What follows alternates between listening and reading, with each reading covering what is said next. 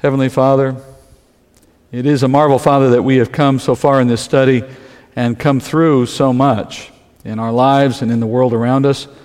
It is such an appropriate set of circumstances, really, for us, Father, that we would experience the turmoil of something in our world which only serves to remind us of the reality of the things you've taught us in your book.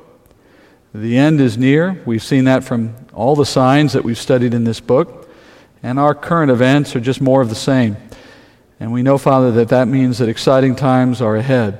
For us, the excitement of escaping this world, overcoming it, and entering into your presence. And for the world itself, Father, difficult times, but times you will use to your glory. Help us, Father, to understand all that we've studied and will study tonight, so that we may be more effective ambassadors for you in these days that remain. That has been our purpose and our hope in this study from the outset, Father, and we ask that purpose would be met tonight. We pray this in Jesus' name. Amen.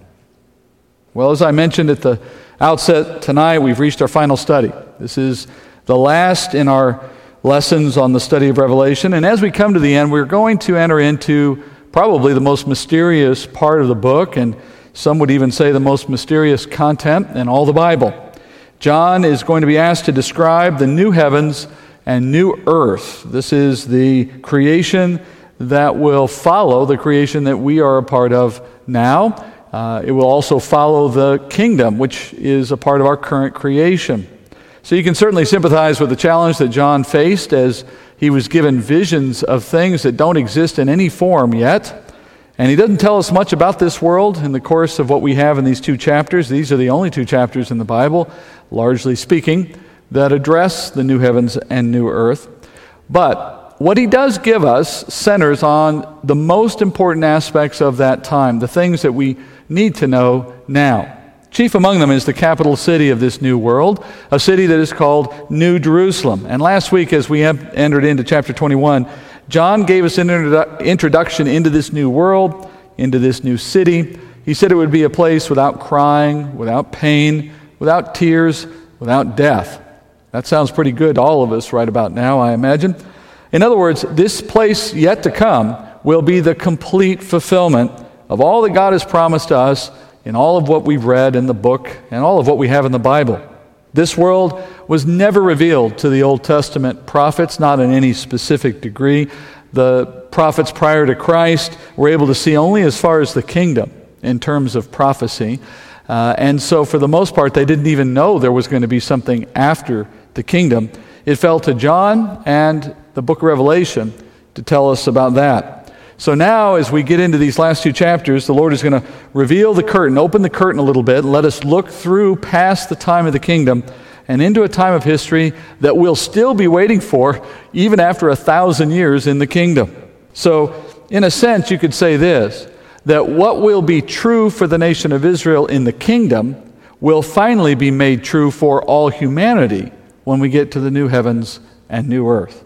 And John's vision of this world, fleeting though it is, does give us enough to know that this coming earth and heavens will be significantly different from the one that we know now. In fact, it is so different, I imagine it's even hard for us to conceive of it from the words we read on this page. As I said last week, as we go through and we look at these differences, we're also going to take note of the purpose and why God has changed the nature of His creation so much. Why He started one way with the world that we know now, and why He changes it for something new in the end. And that will continue to build tonight. Now our tour returns here with John seeing the city from a distance and then preparing to measure the dimensions as he's required to do by his angel escort. Let's drop in there with him in chapter 21. It's in verse 9 that we pick up again. I'll read there. And then one of the seven angels who had the seven bowls full of the seven last plagues came and spoke with me, saying, "Come here, I will show you the bride, the wife of the Lamb." And he carried me away in the Spirit to a great and high mountain and showed me the holy city, Jerusalem, coming down out of heaven from God, having the glory of God. Her brilliance was like a very costly stone, as a stone of crystal clear jasper. It had a great and high wall with 12 gates, and at the gates 12 angels. And names were written on them, which are the names of the 12 tribes of the sons of Israel. There were 3 gates on the east, and 3 gates on the north, and 3 gates on the south, and 3 gates on the west. And the wall of the city had 12 foundation stones, and on them were the 12 names of the 12 apostles of the Lamb. Well, this is our opening view of the city. The angel escorting John on the tour describes this city of New Jerusalem as the bride of Christ. Now, in the rest of the New Testament, you know that the bride of Christ is a title reserved for the church saints, for the church generally. But when you get to the new heavens and new earth, that title will now transfer from the church to the city itself. And if you think about it, that makes perfect sense. Because remember, the term bride of Christ always refers to the dwelling place of Christ, of Christ's Spirit. So just as in an earthly marriage, a man and a wife, when they get married, they become one flesh. Well, in the same sense, you could say that when Jesus brought us into faith and made us his bride, that is the church, we became one body with Christ, the Bible says. So in that similar sense, it was two becoming one. And in the church age, we were the bride of Christ, but in the eternal age, Christ no longer dwells in us by his Spirit. Rather, we're going to be told in a minute, he dwells with the Father and the Spirit in the temple, in the city, so that the city itself is now the dwelling place of Christ. And as such, it is the bride of Christ. Now, we're there too, of course, dwelling with Christ, so we're all still together. Now, John's first view of the city is really quite remarkable. You can see quite a few different examples online of what people have imagined this place to look like. It's kind of interesting if you pore through them, by the way. You'll notice how many of them depart from Scripture in some of the details, which just goes to show that attention matters. Anyway, John's first view of the city gives us the shape of it. It's a perfect cube.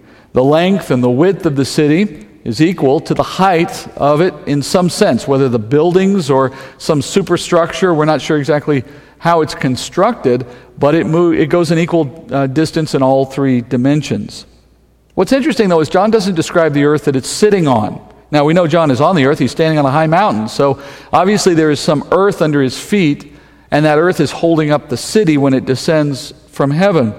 But we don't know much about it. We don't know the shape of the earth. We don't know its size, apart from the fact that there is this city on top of it. And then John says the city gleams with the glory of God. It's like a diamond, which means it's brighter than our current sun is today, because the glory of God is always brighter than the sun.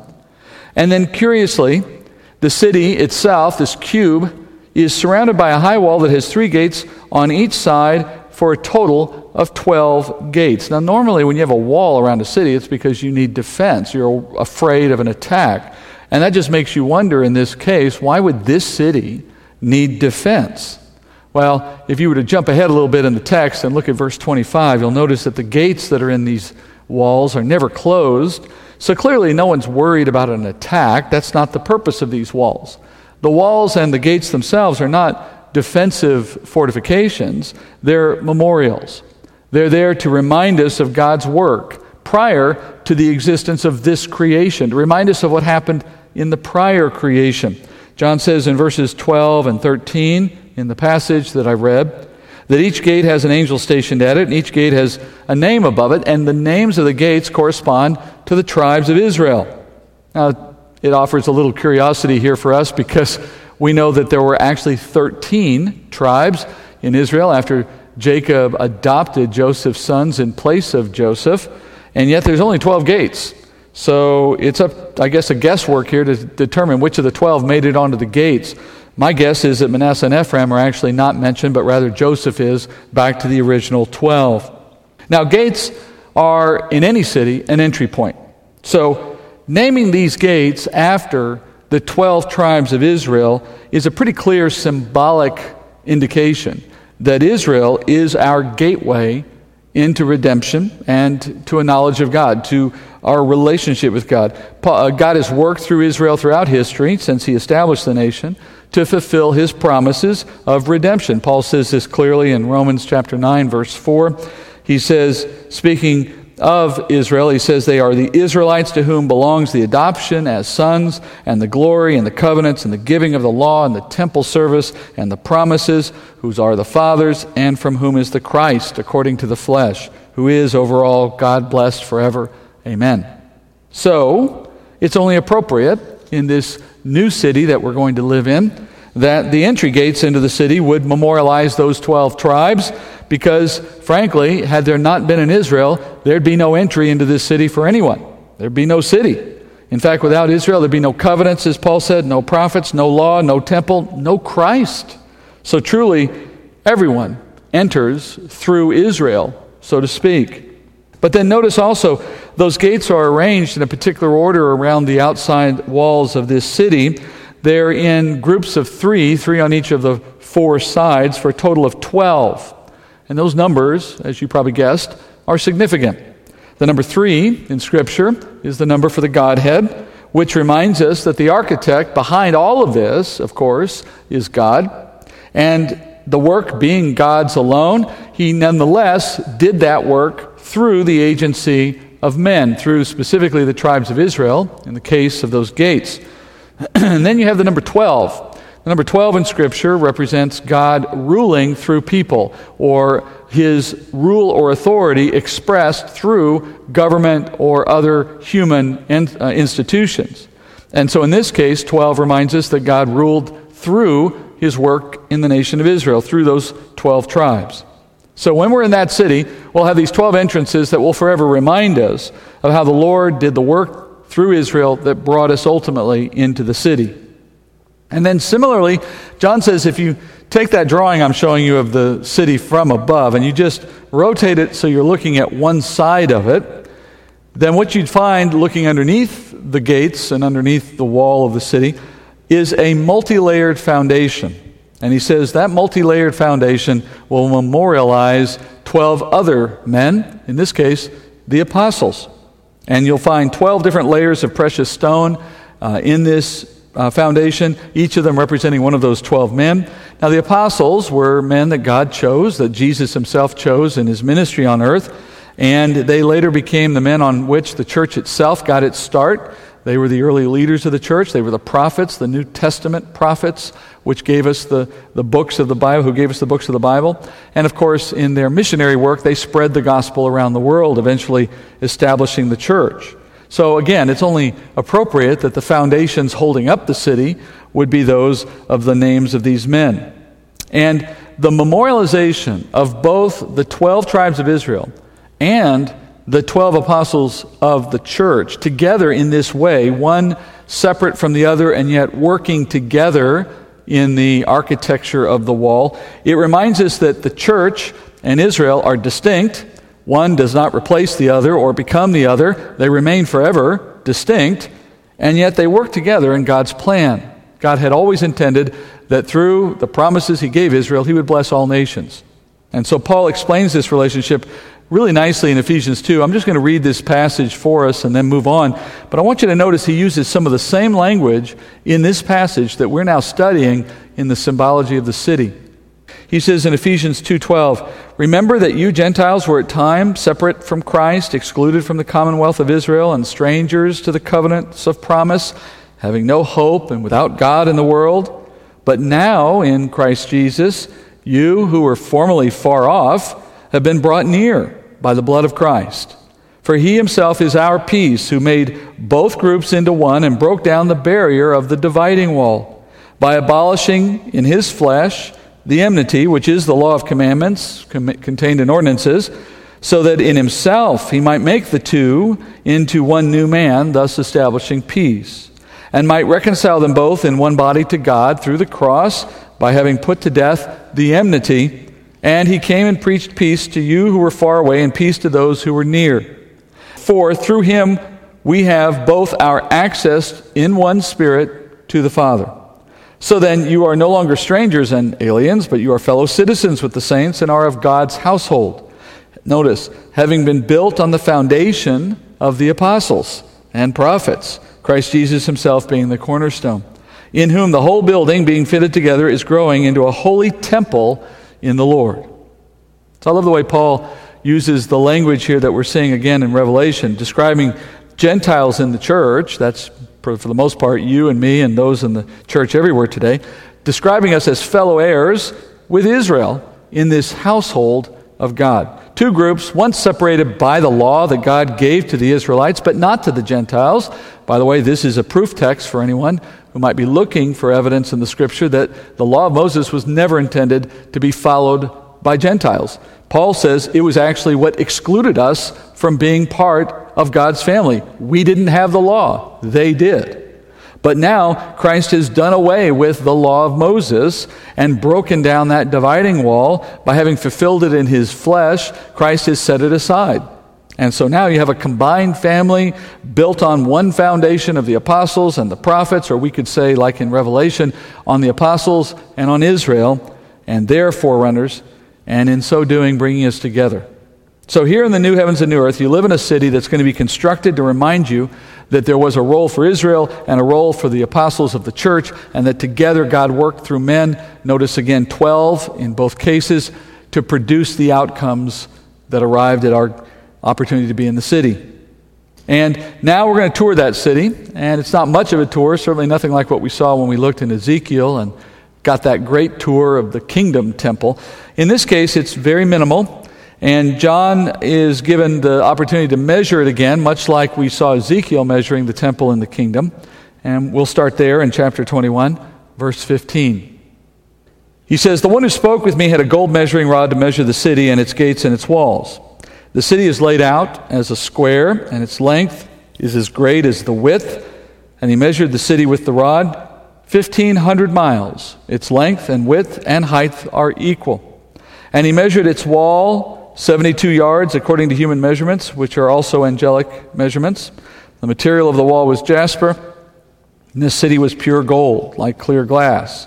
The foundation stones of the city wall were adorned with every kind of precious stone. The first foundation stone was jasper, the second sapphire, the third chalcedony, and the fourth emerald. The fifth sardonyx, the sixth sardis, the seventh chrysolite, the eighth beryl, the ninth topaz, the 10th chrysoprase, I think, the 11th jacinth, and the 12th amethyst. And the 12 gates were 12 pearls. Each one of the gates was a single pearl. And the street of the city was pure gold, like transparent glass." All right, now this is somewhat like what we saw in Ezekiel's book, that is, in the sense that there will be measurements taken by a prophet. And remember that in the case of Ezekiel, when he looked at the temple in the kingdom, we said he was measuring it for a couple of reasons, and the same things are true here. First, it gives you a perspective. It gives you some sense of the size, of the grandeur of this place. And then secondly, it just validates the reality of it, that it's a real thing, something that could be measured. But more than anything, it's there to simply amaze us, because when you look at what John says about this city, it is quite something. John first is told to measure it, and he measures the dimensions of it both in terms of width and length, and that ends up being a perfect square of 1,500 miles. Now that's obviously a city beyond anything we've ever seen here on this earth. In fact, that city, 1,500 by 1,500 miles, would span most of the continental United States today if it was on the earth today.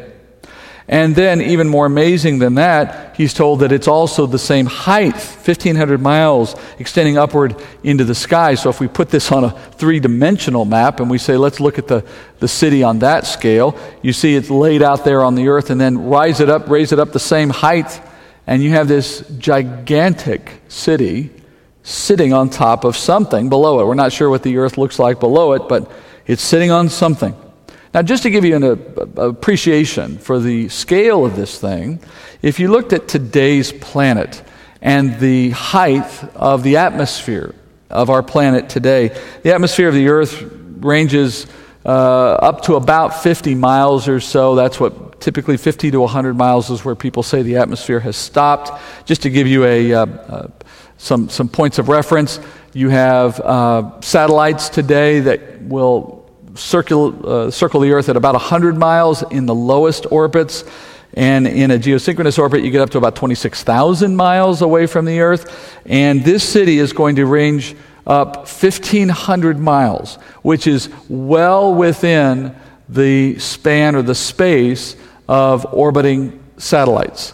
And I mean, it's hard to imagine. In fact, it means that the world that's supporting this city must be vastly different than the world we know today. The atmosphere must be just very different, much higher, or maybe not there at all. Maybe we don't need an atmosphere anymore.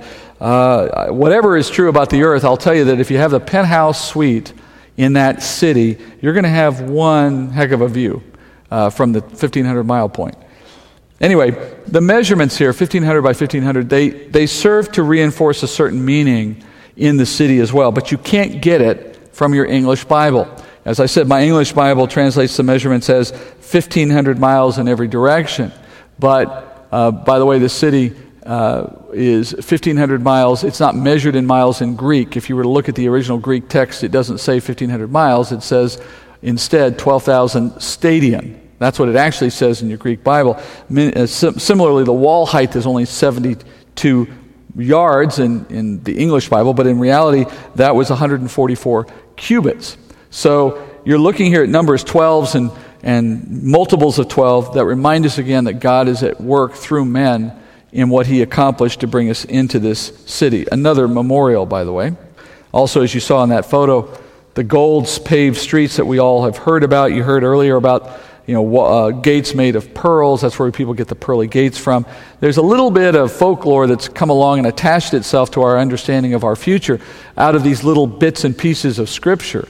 People talk about going up to the pearly gates in heaven, but did you notice the gates made of pearl are not where we're going to go when we die now? They're not even in the kingdom. They're after that in the new heavens and new earth. So they're far in the distance. And people talking about heaven having streets paved in gold. Not exactly. The New Jerusalem has streets paved in gold. Again, that doesn't come for a while. Those differences don't matter, I know, for the most part when we're talking to people about God or heaven, but for a Bible student, it does matter that we get our facts right. Finally, the city is such a testimony to the beauty of God's creation and all of its extravagance. You didn't just have pavement made of gold. You had precious jewels everywhere. You had things being built by the best of any material you could find. It won't just be that we'll have those things in our drawers at home. They'll be everywhere around us. It will be as if, I guess, the value of things doesn't matter anymore because we'll have all that we need. Now, moving on with the tour, John begins to describe the city's inhabitants. And that begins with first the most honored residents in the city. In Revelation 21:22, we read this: I saw no temple in it, for the Lord God the Almighty and the Lamb are its temple. And the city has no need of the sun or of the moon to shine in it, for the glory of God has illuminated it, and its lamp is the Lamb. The nations will walk by its light, and the kings of the earth will bring their glory into it.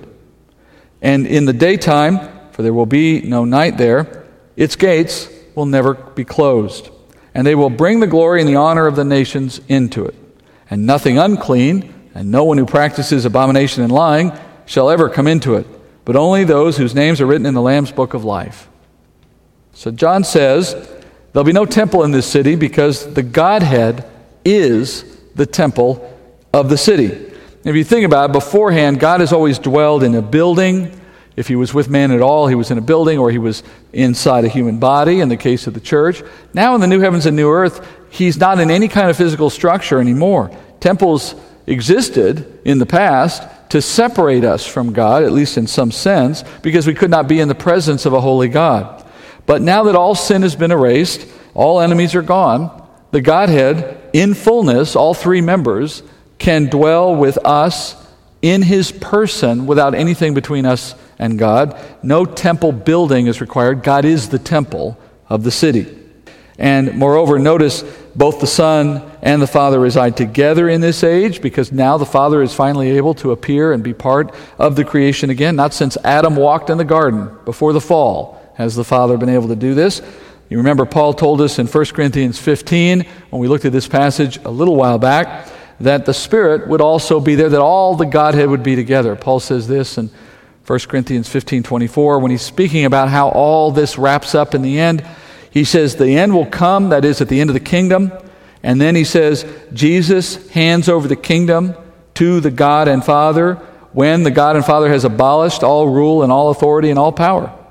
And then he jumps down to verse 28, when all things are subjected to Christ, then the Son himself also will be subjected to the one who subjects all things to him, so that God may be all in all. That phrase, all in all, it's a bit of a mystery what Paul's saying there, but it would appear as though he's saying that the Godhead will finally be fully present, all in the New Jerusalem. I think that's what he's speaking of. And because the Godhead is fully present, John goes on to tell us in the passage we just read that the light of the world will come straight from God. He is now illuminating the creation. He is the source of light. There is now no moon or sun to cast light onto the earth. No need for those things because God himself is the glory of the world, the light of the world. And in verse 24, John adds that the nations of the world will walk in the light of the Lamb.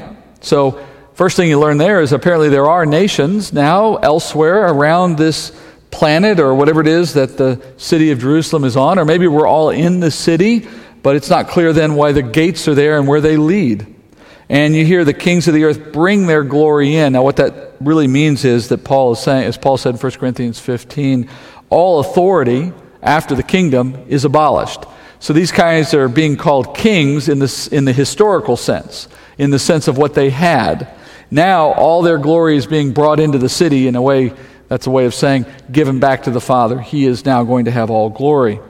And then finally in verse 25, John says, there has never been a period of night, or never will be, a period of night in the new world. Now that raises some interesting questions for us, along with some of the things we just saw a moment ago about God being the light of the world. It kind of causes us to wonder about the construction of this place a little bit, about the earth itself. For example, if God is the only light, and assuming physics works the same way in this new world as it does now, then it would suggest that the planet is actually flat, because if God is in one place, in that city, and his light is emanating from that place, well, you wouldn't have darkness then anywhere, which means you can't have a round object with darkness on the backside.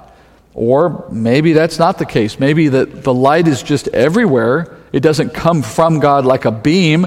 He literally just has light everywhere because he's on the earth. Or maybe the physics of that time is different, and as a result, then light can move around the planet. We don't know. But whatever the shape of the earth is, there is no darkness on any part of it. And then another thing that might catch your attention, you have this dark period of the 24-hour clock, if you will, being subtracted from our experience on this earth. And that's not the first thing that's been taken away. You remember earlier that there are no seas on this new heavens and new earth. And now we hear there is no sun, no moon, and no dark as well. There keeps being this subtraction of things from the experience we have here on this world. And it raises the question, why is God changing the design? You know, we know that he is not prone to changing his mind. We know that he doesn't make mistakes. And so it begs the question, why did he make one world one way and another world another way? If the new heavens and new earth is the better of the two, why not start with that? Why did the first world have these other features? Well, let's review a couple things first. Let's review first the creation account. And by that I mean, let's begin with the fact that the world was made out of water. Peter tells us this in 2 Peter 3:5. For when they maintain this, talking about scoffers, he says, it escapes their notice that by the word of God the heavens existed long ago, and the earth was formed out of water and by water, through which the world at that time was destroyed, being flooded with water. What Peter says in those two verses is quite profound. He says, first, if you look back at the creation account carefully in chapter 1, you find that water was the beginning of all things, that the land came out of the water. It emerged out of the water. And so the water of the early beginnings of creation was the material from which God was making other things on the earth. The earth was made out of water, Peter says. But then Peter goes to the next verse and explains why that was so. It was done that way because, Peter says, God knew there was a day coming in the history of the planet in which God would want a large quantity of water because he intended to use it to bring judgment on a sinful planet. So the original earth was made out of water and, as he said, by water, so that that water would be available later to act in judgment over the earth. And of course we know he's talking about Noah's flood. Next point. We know that in the creation account, God started with light and darkness. And he started there even before the planet existed in any form, even before the sun, of course, existed. We read this in Genesis chapter 1, verse 2. It says, "The earth was formless and void, and darkness was over the surface of the deep, and the Spirit of God was moving over the surface of the waters.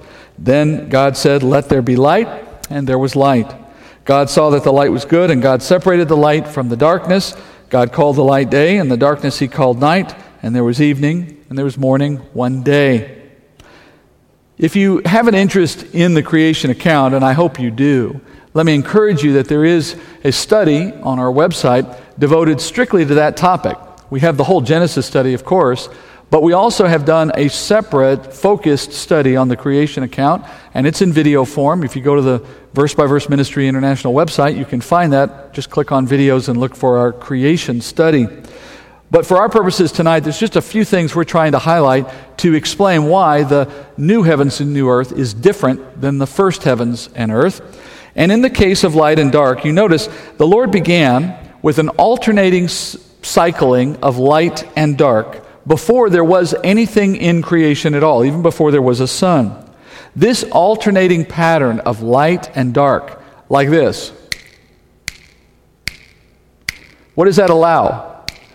That allows the measurement of the passing of time. What God created on day one was time. The ability for us to track the movement of time, which is why it then can be called day one, because now we've had a light and a dark, day one.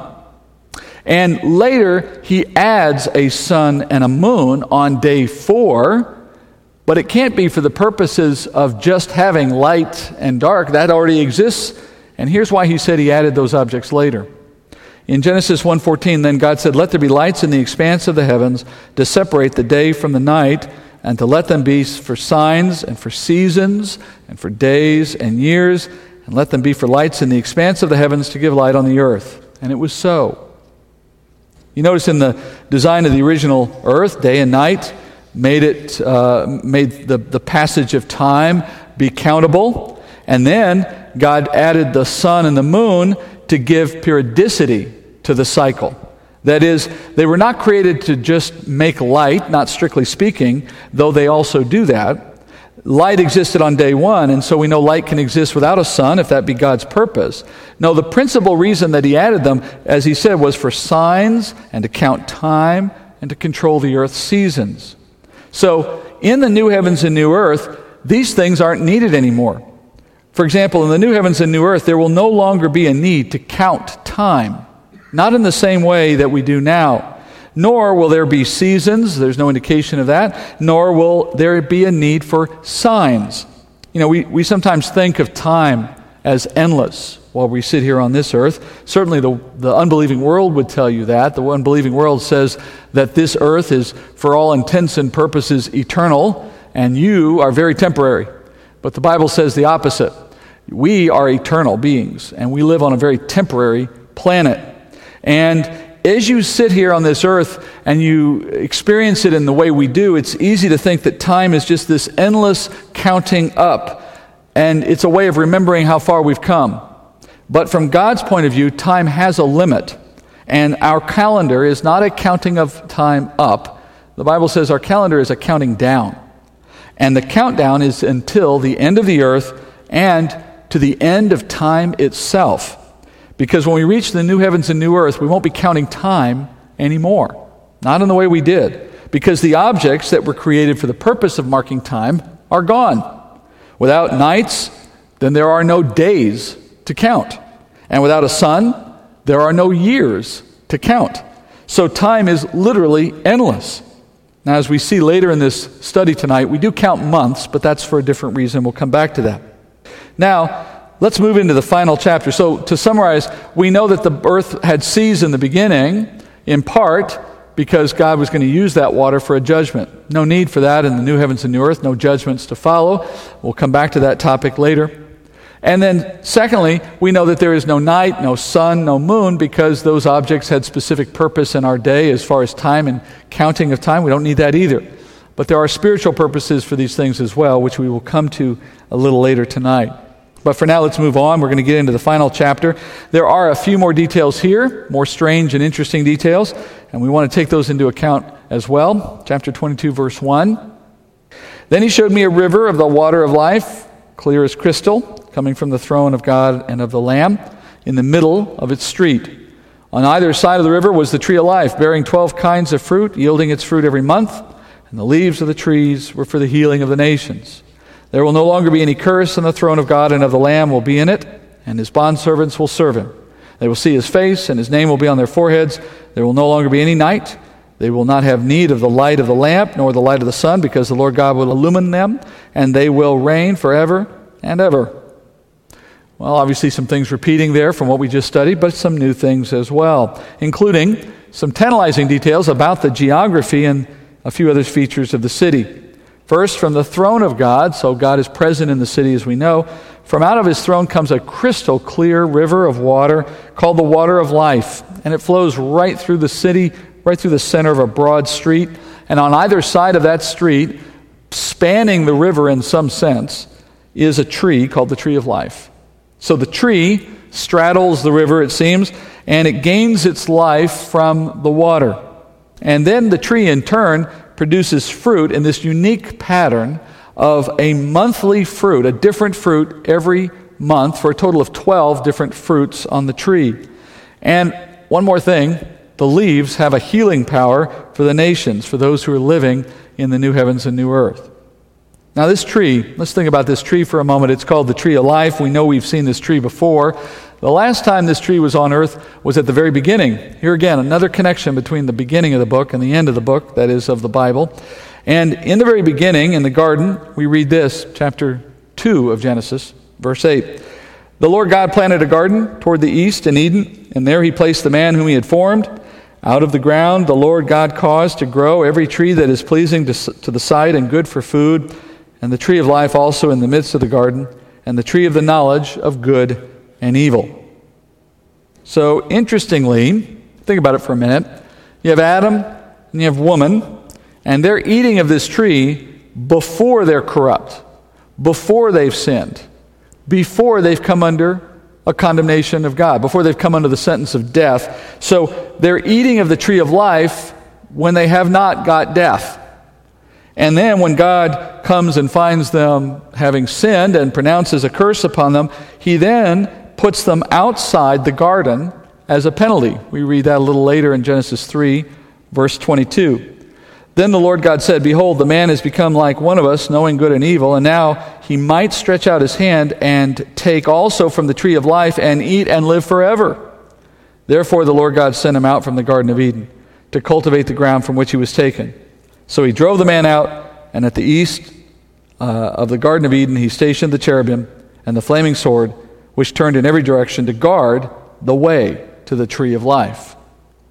It's pretty clear that God did not want Adam and woman eating from that tree once they sinned. He said specifically that if they ate from that tree, it would allow them to avoid physical death. They could have lived forever had they maintained access to that tree. And as grace to them, he didn't allow that, because his plan for them was better than that they would maintain their life as it was then in sin. His goal was that he would replace that with a better life, as we've learned. So he says because they came from dust, they're going to return to dust. That was part of the consequences of their sin. So here you have them able to eat when they haven't sinned, unable to eat after they've sinned, and yet it's called the tree of life. That is, it's a tree that can sustain the physical life of humanity indefinitely. It almost seems backwards, doesn't it? You would think that before they experience death, they wouldn't need the tree, and that after they experience death, God would welcome them to eat from it as a solution. But it doesn't work that way. You remember something similar from the description of the kingdom that we studied in Ezekiel's book? Ezekiel and also a little in Zechariah. They told us about, in that case, the temple of the kingdom having a river that came out from it, and that river eventually split. Some of it went east, some of it went west. And in Ezekiel's description, he says that wherever that river went, it would cause things to grow. And particularly along the current Dead Sea Valley, it will create fruit trees to grow. And in Ezekiel's account, he also mentions, we didn't study this here, But in Ezekiel's account, he also mentions that one of the trees that will be living in the kingdom along this river is the tree of life. So the tree of life is not only mentioned in the garden, it's not only going to be in the new heavens and new earth, it's also mentioned as being present in the kingdom. And this explains why the tree is part of the landscape of both the new heavens of earth and the kingdom. It would seem as though physical immortality is made possible by this tree. Everything lines up in that respect. That is, if a human being eats from this tree, the body won't die. It's why they had it in the first place. It's why they couldn't come back to it after they sinned, after Adam and woman sinned. It's why it exists in the kingdom, because there will be those who are like us, like the saints, glorified, and therefore we need to live forever. And it will be in the new heavens and new earth. Physical immortality is provided through the mechanism of this tree, which God gives to those who He wants to maintain an immortal life. He wants to let live forever. But that just begs the new question: why did God invent this mechanism for that purpose?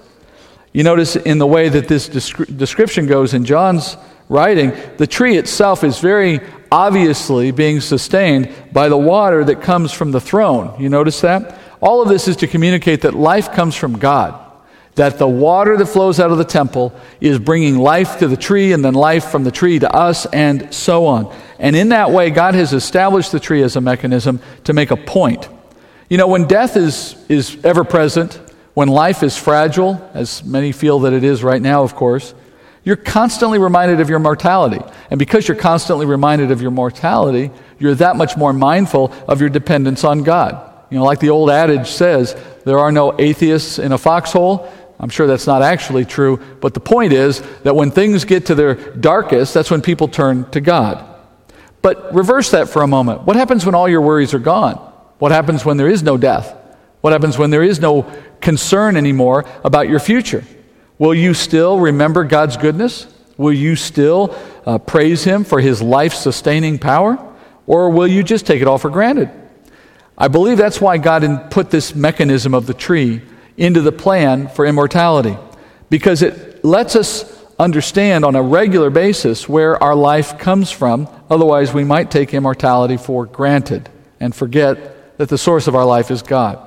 So it's not that God needs the tree, it's that God instituted the tree to make a point to us about where the power of life comes. Then notice also the tree produces this monthly schedule of fruit, as I said earlier, and this will be the only time-keeping mechanism that we know of in the new heavens and new earth. There's no other way to count the passage of time except by the production of these fruit. And the fruit are not counting years, they're just in a cycle of months. No one's going to be paying attention to how many times the cycle's gone around because it doesn't matter, it's endless. But we will know which month we're in. And though it's not said here, I'm presuming that the counting of months is valuable because it will help us maintain some kind of memorial around the feasts of Israel or some other set of observances tied to the events of our first creation or things given in the Word of God. In all cases, whatever it will be a way of honoring God and His faithfulness, just as the feasts of Israel were intended to do. Moving forward in the passage, verse 3, John confirms that the curse of God on the earth is also gone at this point. That's the curse I referred to earlier that God brought to the garden after Adam's fall. So without a curse, the world is idyllic. That is, no weeds, no hard work, no sin, no death, everything perfect. And the work you will do in service to Christ will be done, he says, enjoy serving the Lord, something worthwhile, something enjoyable. We don't know what it will be, of course. And we'll do it in His presence, seeing His very face.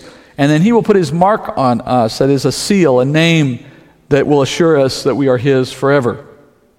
Lastly, verse 5, John repeats, there's no night, there's no need of lamps, there's no sun. God's light is everywhere. You know, as I was thinking about this one more time, coming through the text again, I even had myself asking, well, if I open up a drawer in my bedroom, are there shadows in the back of the drawer? Or is light so pervasive that you can't find even shadow in this time? It would seem to suggest that. And you might wonder, well, does that mean we won't be sleeping then? And it's not clear, but perhaps not. Or perhaps we just sleep whenever we want. Perhaps it's not on the schedule of light and dark anymore. It's again, hard to know. Now, before we finish this chapter, I want to do this review that I've been alluding to from the beginning. And by that I mean, we've been seeing how things have been subtracted. And I've already covered, in some cases, why those subtractions made sense, because we didn't need what those things provided in this world when we get to the next world, things like time, for example. But there's a spiritual component to this, as you might imagine, or maybe suspected, that when we put the two creation accounts side by side, the one in Genesis and now this one, and we notice a pattern between them, we begin to see a spiritual conversation emerging. The first creation, we know, would soon be corrupted by Adam. And God knew that too, even before he laid the first foundation stone of the earth. He knew that sin would come, and because sin would come, it would lead to the curse, and it would lead to judgment. And therefore, in the design of the first creation, the Lord instituted or incorporated certain features into the design of the earth in anticipation of sin's arrival. And he did so because those features in our creation would become useful to God later in illustrating important spiritual truths concerning sin and redemption. Let me give you some examples. In the first creation, God created a world with light and with dark, so that he could illustrate righteousness and sin. And in the first creation, because he wanted light and dark, he uses it. You see an example in John 8, verse 12, when Jesus again spoke to them, saying, I am the light of the world. He who follows me will not walk in the darkness, but will have the light of life. You see in that clearly that Christ was drawing upon the features of our earth to make a point. Imagine how hard it would have been for God to describe to us about sin versus redemption if he did not have the pictures of light and dark that we all now take for granted. We wouldn't hear Jesus calling himself the light of the world, would we?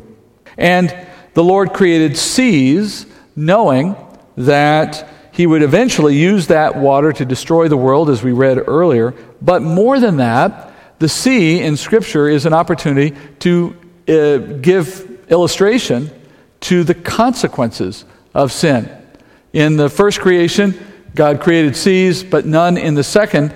And in one example, taken out of Genesis, I want you to notice how the word tehom in Hebrew, which is translated deep here, is used. Tehom is a word that is often used for seas in Hebrew. In Genesis 49:25, from the God of your father who helps you, and by the Almighty who blesses you with blessings of heaven above, blessings of the deep, the tehom, or you could say the sea that lies beneath, blessings of the breast and of the womb. In other words, in the Hebrew's way of thinking, the sea is a picture of hell, of the abyss, of Sheol. And as such, God uses the deep, endless depths of the sea, the darkness that never ends of the sea, as a way of picturing what it's like to go into the pit, so to speak. So the Lord created a world with night and a world with seas. And he did so in order to illustrate sin and death and eternal punishment. And, I might add, he did a lot of things on those same lines. He created a sun and a moon to institute the counting of time, as we said. And also, as we noted earlier, to give signs. Remember he said that the sun and the moon would also be given so that we would have signs? Well, what kind of signs? Well, signs of the approaching end of the age. Signs of a coming judgment. We know that the sun goes to dark and the moon goes to blood at times as you approach the end. Most of all, notice the Lord made all of these design choices. All of the things you see listed there on the left side, all of those choices were made before Adam existed, before sin existed. In other words, God's plan for the first creation fully anticipated and expected the arrival of sin. And so his design for the earth was already making accommodations for it even before it happened. And the Lord planned, as he did this, to have opportunity to speak from those things to us in his word so that we might understand something about our predicament. But looking at the right side, why are all of these things changed? Why are they all gone in the new heavens and new earth? Well, it should be obvious, right? There's no sin now. There's no death. There's no judgment. There's no hell. There's no Satan. There's none of the things that necessitated those earlier elements. And therefore, since the things themselves are gone, then the things that illustrated them are likewise gone. So the first home was to be a home for fallen man, and the second home was to be a home for glorified, sinless man, and the nature of the construction of each reflects its intended purpose. So God's very plan for creation has in it the anticipation of sin. And at this point you might ask, well, did God author sin? Does this mean he wanted sin? Well, you have to be careful with how you answer that question. The Bible says clearly God is not the author of sin. But it's equally obvious God built a world with the intention that sin would come. You know, if he didn't want sin, he wouldn't have put a tree in the garden. Or he would have made the tree 1,000 feet tall and he wouldn't have given Adam a ladder. You know, it was very obvious that God put something in place that would allow for sin to come. He didn't author the sin, but it was intentionally going to come. God wanted it to come. It was part of the plan of God. And you might say, well, then why would God necessitate a design that included sin? Well, Paul gives us a little hint of that in Ephesians 1. He says in 1:4, he chose us in him before the foundations of the world, that we would be holy and blameless before him. In love, he predestined us to the adoption as sons through Jesus Christ to himself, according to the kind intention of his will, to the praise of the glory of his grace, which he freely bestowed upon us in the beloved. Now ask yourself this. Why was he choosing us in Christ before the world even came about? Because the phrase to be chosen in Christ means to be redeemed, to be brought back from sin, to have a Savior, to have Christ die for us. Why was he talking about choosing us to be saved before there was ever sin? Well, it tells you something about the purpose of the creation itself. The first creation was put into place so that God could express his full nature and character into his creation and be glorified by his creation for who he is. But if the creation is to know God fully and truly, completely, such that we can glorify him for all that he truly is, well, then it's a necessity that we know all sides of him, which means we have to know that he's not only a God of mercy, but he's also a God of wrath. He's not only a God of forgiveness, he's also a God of judgment. That he doesn't just love us, he also hates sin. And if we're going to understand that that is the God that we serve, there needs to be an opportunity for him to justly exhibit all sides of his character. And so the creation was designed by God in such a way that the full nature of God would be on display through the circumstances that would transpire in that creation. And when it's all said and done, he will be glorified and praised for that plan. And now in the new heavens and new earth, we have a state in which no sin, no death, and the like. So God is no longer in the role of expressing certain sides of his nature, like judgment, for example. But he doesn't want that side of his nature to be forgotten. And so the very creation itself now in the new heavens and new earth, 12 gates, 12 foundations, and so on, will remind us forever of the fact that God has done what he's done. And the new heavens and new earth will have a tree in it that we have to eat from and leaves that will heal us, so to speak, so that we will always remember where our life and our blessings come from the temple, from God. Now with that, we're going to wrap up fairly quickly. The last part of chapter 22 is not so much description of the new heavens and new earth, but a kind of extended benediction. So let's move through it in two large chunks. First, verse 6 through 15. I'll start in verse 6. And he said to me, John writing, and he said to me, these words are faithful and true. And the Lord, the God of the spirits of the prophets, sent his angel to show his bondservants the things which must soon take place. Behold, I am coming quickly. Blessed is he who heeds the words of the prophecy of this book. I, John, am the one who heard and saw these things, and when I heard and saw, I fell down to worship at the feet of the angel who showed me these things. But he said to me, do not do that. I am a fellow servant of yours and of your brethren the prophets and of those who heed the words of this book. Worship God. And he said to me, do not seal up the words of the prophecy of this book, for the time is near. Let the one who does wrong still do wrong, and the one who is filthy still be filthy. And let the one who is righteous still practice righteousness, and the one who is holy still keep himself holy. Behold, I am coming quickly. My reward is with me, to render to every man according to what he has done. I am the Alpha and the Omega, the first and the last, the beginning and the end. Blessed are those who wash their robes, so that they may have the right to the tree of life and may enter by the gates into the city. Outside are the dogs and the sorcerers and the immoral persons and the murderers and the idolaters and everyone who loves and practices lying. So Jesus is finishing the book here in his own words for the most part, in a very personal way for John, I'm sure. First, he says, my words are faithful. They're true. You can trust the record of this book. Something similar was said in the letters to the churches, if you remember. And he says you can receive it in complete confidence. This is the future. This is your future, and it is not a long way off. The same Spirit who gave the prophets their words is the one who gave John these words. So if you've ever read Isaiah, and you've looked at how specific Isaiah was about the crucifixion, about Jesus, and you say, well, how did anyone not believe this? It was so accurate. Or if you read the book of Daniel and you look at how he speaks about the various kingdoms of the earth coming and going, and now we can see how perfectly accurate all of that was, and you read that and you wonder, why didn't someone believe that? It was obviously so well written, so authoritative. Well, friend, did they get lucky? No. They had the Spirit of God telling them what was going to happen. That same Spirit wrote this book. This is just as accurate. It's just not all happened yet. And this is why it's trustworthy, Jesus said. And he says he's showing this to us, his bondservants, showing us things that will soon take place because he wants us to be ready. Now, we also know this was written 2,000 years ago. So you might be wondering, well, that's not very soon. He said it was going to soon take place. Well, in part, it's a problem with the Greek because the sense of it is less about the fact that, hey, it's going to happen today. It's more about the sense of when it happens, it's going to happen quickly. So it's going to unfold quickly. But you can also say that from the light of eternity, this is all going to happen pretty fast. 2,000 years is nothing in light of eternity. Still, what are we to do with it in the meantime?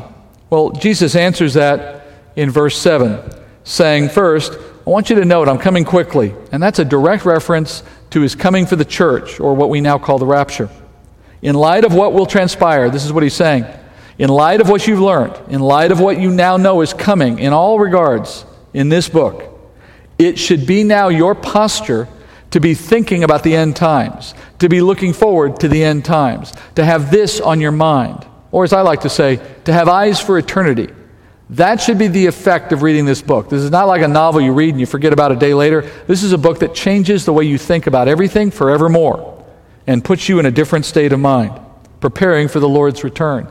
Heeding the words of this book means allowing the reality of these coming events to bear on the decisions you make in your life. I mean, it's one thing to acknowledge intellectually that these things are interesting or that they're true or they're going to happen, but it's a whole nother thing to let that knowledge influence your current life. That's what Jesus just said we are to do. Almost to emphasize the importance of that response, you see John saying in verse 8, that he fell to worship the angel, like he's now going to do better things, so to speak. And I always love the angel's response to this whenever they get worshiped. They always say, don't do it.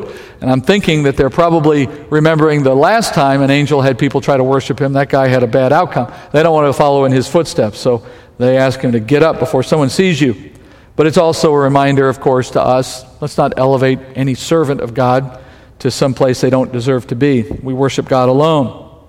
Next, verse 10, John is told that unlike John's predecessor Daniel, John is not to seal up this prophecy. You know, I've often said that the book of Daniel is like the Old Testament book of Revelation, and the book of Revelation is the New Testament book of Daniel. They're really two sides of one coin in the way they work together. But Daniel, when he got his amazing visions, one of the last visions he received, he was told to seal up. That was the vision that John ultimately gave to us in chapter 11 and afterward. So when Daniel first got it, it was so far in advance, it wasn't appropriate that it be shared yet. That awaited for John. But now, with the time being short, with the world reaching its appointed end soon, there's no need to hold it back now. That's why it's been made available to us in the book of Revelation. And let that be counsel to any Christian who has been told or maybe felt themselves that this is a book to be feared or to be avoided. On the contrary, this book starts with a blessing, and it ends with Jesus telling us the time is near. You need to understand what this book says. That's why we have it. In fact, I think it's indication to us how close we are to the end that the meaning of this book is so easily understood now, when in prior generations that was not always the case. As we've gotten closer to the end, the Lord has made it easier for us to know that we're there. And finally, verse 11, John is reminded that the fact that this book may be understood in our time does not necessarily mean that unbelievers will profit from it. On the contrary, the angel says unbelievers will continue to go about their sinful ways. That's a given. It's only going to be if the Spirit interrupts that course with faith that they might change from that path. But he says, meanwhile, those of us who have the truth, we are also to maintain our path. And in verses 12 through 15, Jesus gives a couple of final calls, one to the believer, one to the unbeliever. Consider this in a way your ultimate altar call in the Bible, this final chance for the Lord to make his own appeal. For the believer, he simply says, I'm coming quickly, and I'm bringing a reward. I'm going to repay you for your deeds. This is a reminder of the judgment seat of Christ and of our rewards on the line. And then in verse 14, he turns to the unbeliever, and he calls for them to desire for the good things that we've seen unveiled in this book. Desire to be washed clean by the blood of Christ. Desire to eat of the tree of life. Desire to walk into the gates of the city rather than to perish in the lake of fire. But if they refuse that call, verse 15, he says, it will be those who practice the unrighteous acts of sin and love those things. Those are the things that typify a heart of unbelief. He's not saying that if you do any of those things, you're automatically unsaved. That's not the point. He's saying this is typical of the attitude of an unbeliever. And if you practice and love these things, and you do not repent of this chosen lifestyle, you will be left outside the city, outside all of these things. By the way, that reference to being outside the city gives us one more moment before we end tonight to look at the geography of this place. Because it's not just an idle comment that he says you'll be outside the city when he says you'll be in the lake of fire. It's as if God is saying, Jesus is saying, these two places are not far removed from one another. It's a hint of where the lake of fire may be. That is, we may actually reach a point in which the lake of fire is on the new earth, whatever that looks like, somewhere within sight, perhaps, of where we will be in the new heavens and new earth. But it's also a reason why the earth itself may not be a globe. Because if you take a 1,500 square mile cube and try to put it on a globe, you end up with it not fitting. It would have to bow to sit there on that globe. And so either the earth is far bigger, such that 1,500 miles doesn't begin to exceed the curvature of the earth, or it's a flat plane that we're seated on, or the city itself is bowed, or who knows. But it's just another interesting little consequence. Finally, let's just end the book with the last passage, verse 16. He says, I, Jesus, have sent my angel to testify to you these things for the church. I am the root and the descendant of David, the bright morning star. The Spirit and the bride say, come. And let the one who hears say, come. And let the one who is thirsty come. Let the one who wishes take the water of life without cost. And I testify to everyone who hears the words of prophecy of this book. If anyone adds to them, God will add to him the plagues which are written in this book. And if anyone takes away from the words of the book of this prophecy, God will take away his part from the tree of life and from the holy city which are written in this book. He who testifies to these things says, yes, I'm coming quickly. Amen. Come, Lord Jesus. The grace of the Lord Jesus be with all. Amen. Well, just a brief few comments as we end tonight. First, Jesus testifies one last time. I am the Messiah. I am the descendant of David. You kind of get a sense in this that Jesus knew that people might doubt this book. They might doubt or misinterpret the meaning of it. They might even dismiss it. And he's gone to such great lengths here in this book to make these appeals for us to believe it, to know it's true, it's coming. He is who he said he is. Just don't doubt it. You know, there is no other book of Scripture in which Jesus speaks to the reader in the first person as the incarnate Christ. This is the only book of the Bible in which he does that. And there is no other book of Scripture in which he emphasizes so strongly that you should trust what is being written here. This book is very unique in that respect. And then he offers this final call to believe, verse 17. He says, the Spirit and the church are saying to you, come. That is, come to faith in Jesus. The Spirit is the one through whom the church makes its appeal to you. The Spirit of God is the one who is touching people's hearts. And of course, the bride here is the church.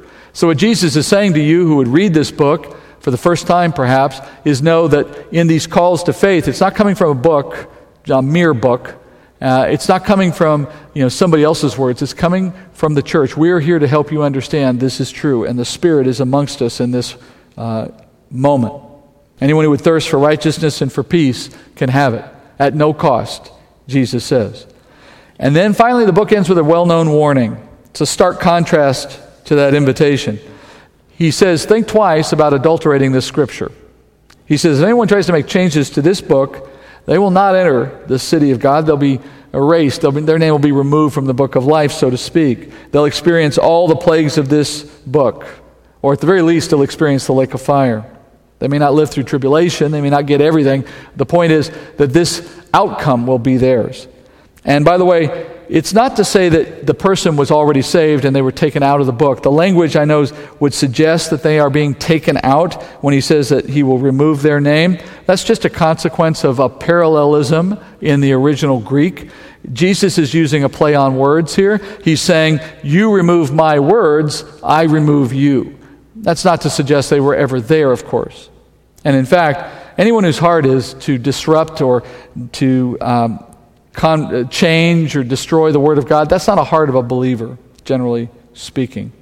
So, this warning goes not only to the book of Revelation, but it goes to the whole Bible. I would submit to you that the Spirit, being the author of the whole Bible, through men, would know, of course, that this would be the last work in the Bible. And knowing that, then he would add this warning at the very end, and by logical extension, not just for the last book, but for the whole of the Bible. The entire work of Scripture is inspired, even in the number of books we have and in the order of the books.